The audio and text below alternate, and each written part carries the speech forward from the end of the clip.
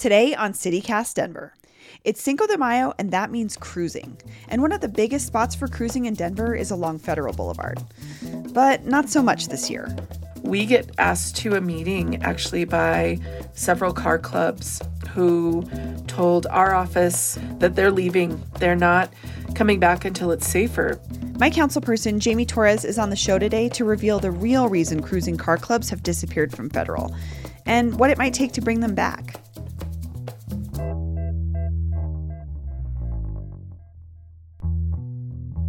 Today is Wednesday, May 5th, 2021. I'm Bree Davies, and this is CityCast Denver.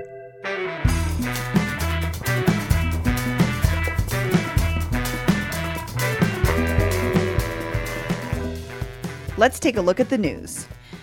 Expect a high of 63 degrees and partly cloudy skies. On Monday, City Council approved a new program that will require landlords to get a license to rent out their properties. The idea is to give renters some protections while making sure landlords are held accountable for the livability of their properties. If you use I-70 to get in and around the city, be warned. This weekend, the Brighton Boulevard on-ramp will be closed. Not to worry, this mess of a highway will have both north and southbound detours to get you around. When I was in high school in the 90s, everyone cruised.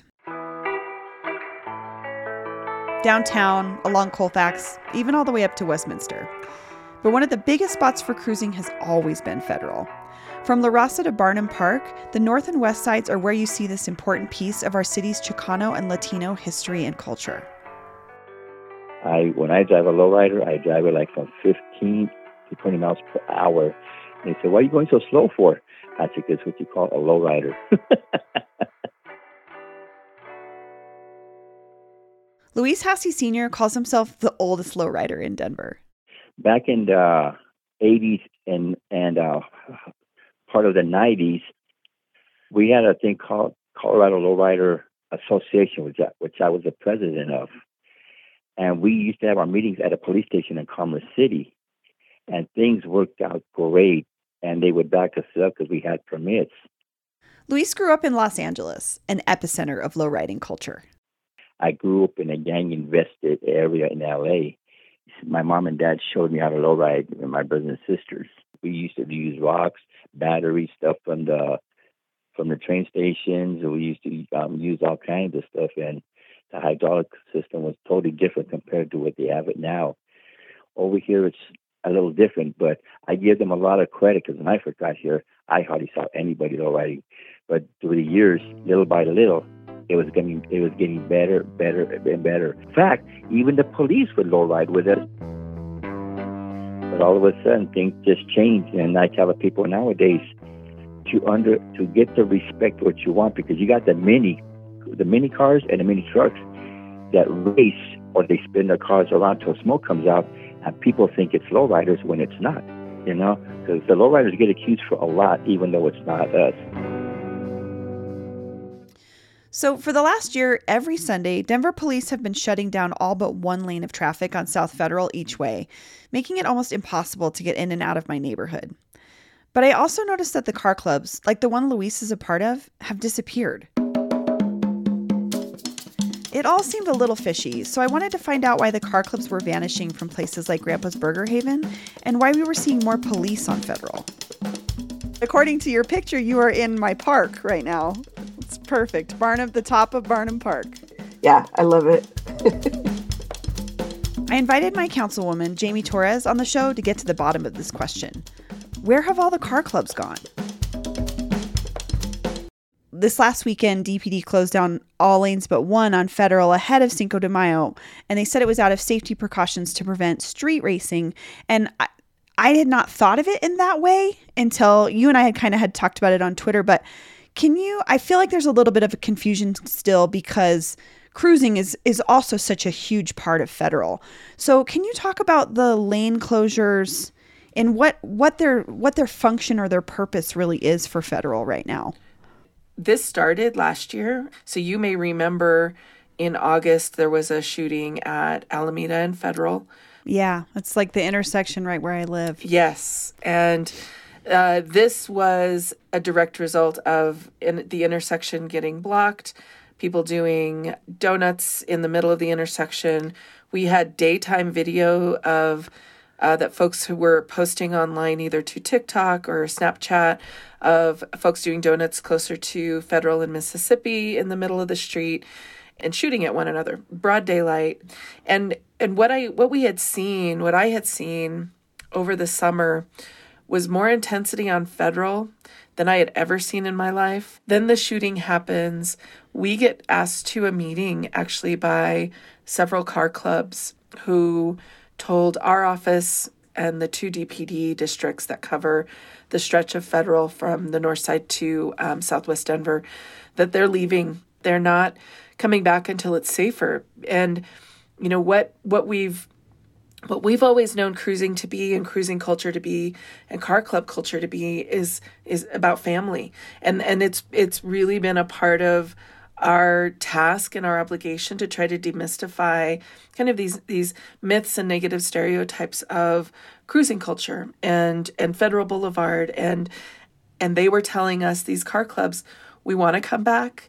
We want to come back when we know that it's safe for all of us and our family. And we heard that really emphatically because they were moving up to 38th. They were moving over to Berkeley Park.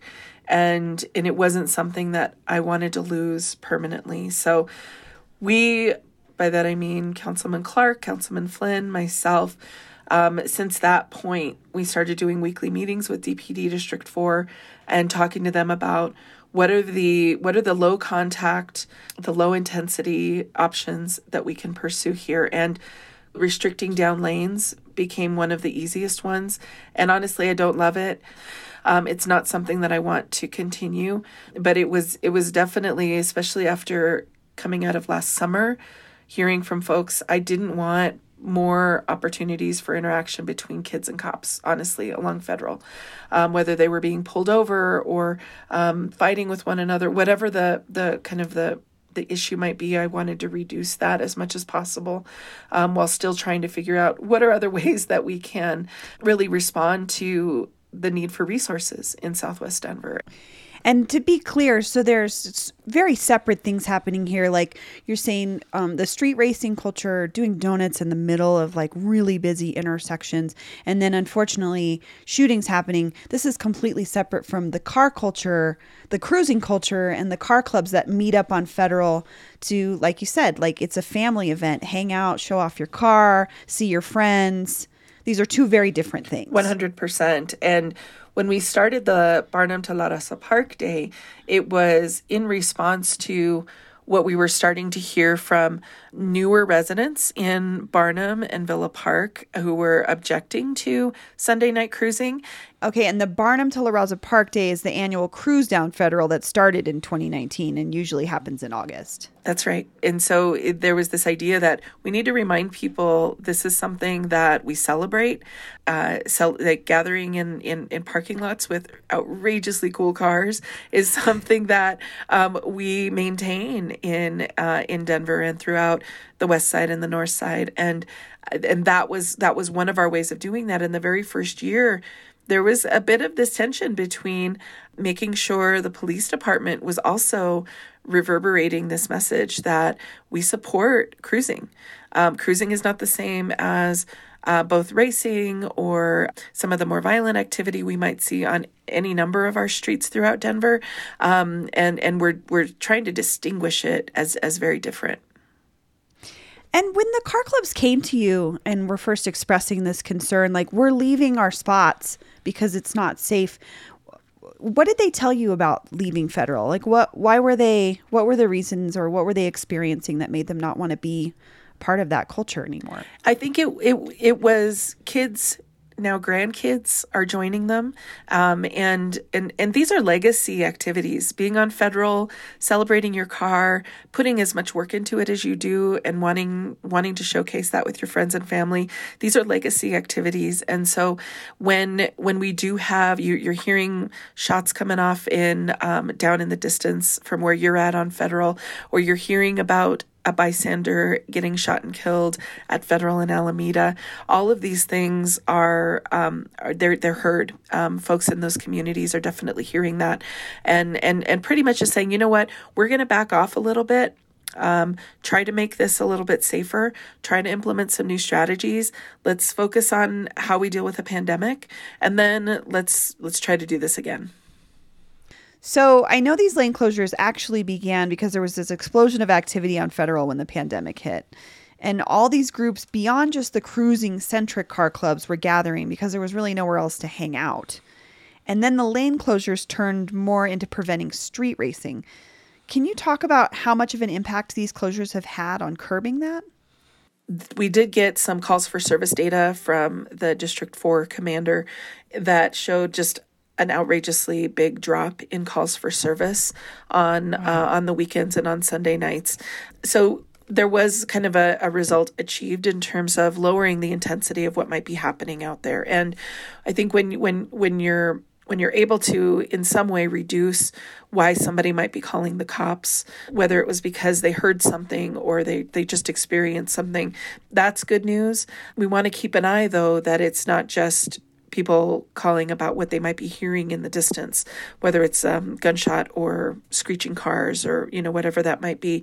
So opening Federal back up again, we want to be really careful and really looking at what does that data say, because you can't just, I think, do one activity or one intervention and expect that to stick. I think you've got to be able to absorb that energy somewhere else. And that's what we're trying to do with programming with our nonprofit partners.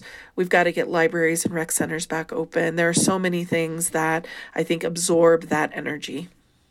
That's a great point. That's a really good point. And I know rec centers are starting to open up by appointment at this point, but just having places for kids to go, places for, young people to hang out. Yeah. So we're airing this show on Cinco de Mayo. What's going on in the district, or how do you hope people are able to celebrate? I think in a lot of the ways that we do, like Bree, from our West Side front porches, we can probably hear parties happening and music and always, right? So I look forward to hearing that on Wednesday night. I look forward to seeing folks showing their Mexican flags and American flags, and we see a blend of all of it on Cinco de Mayo. Thank you so much, Jamie.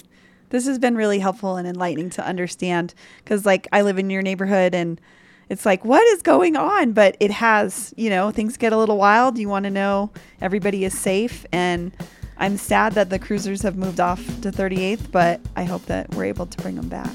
They'll be back.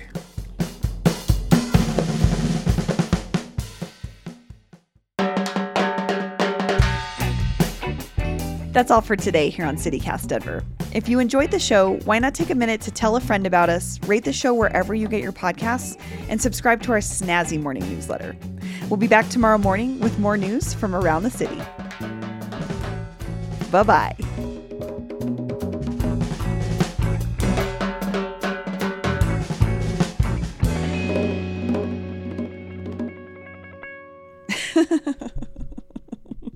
Sorry, there was something weird going on with my voice there.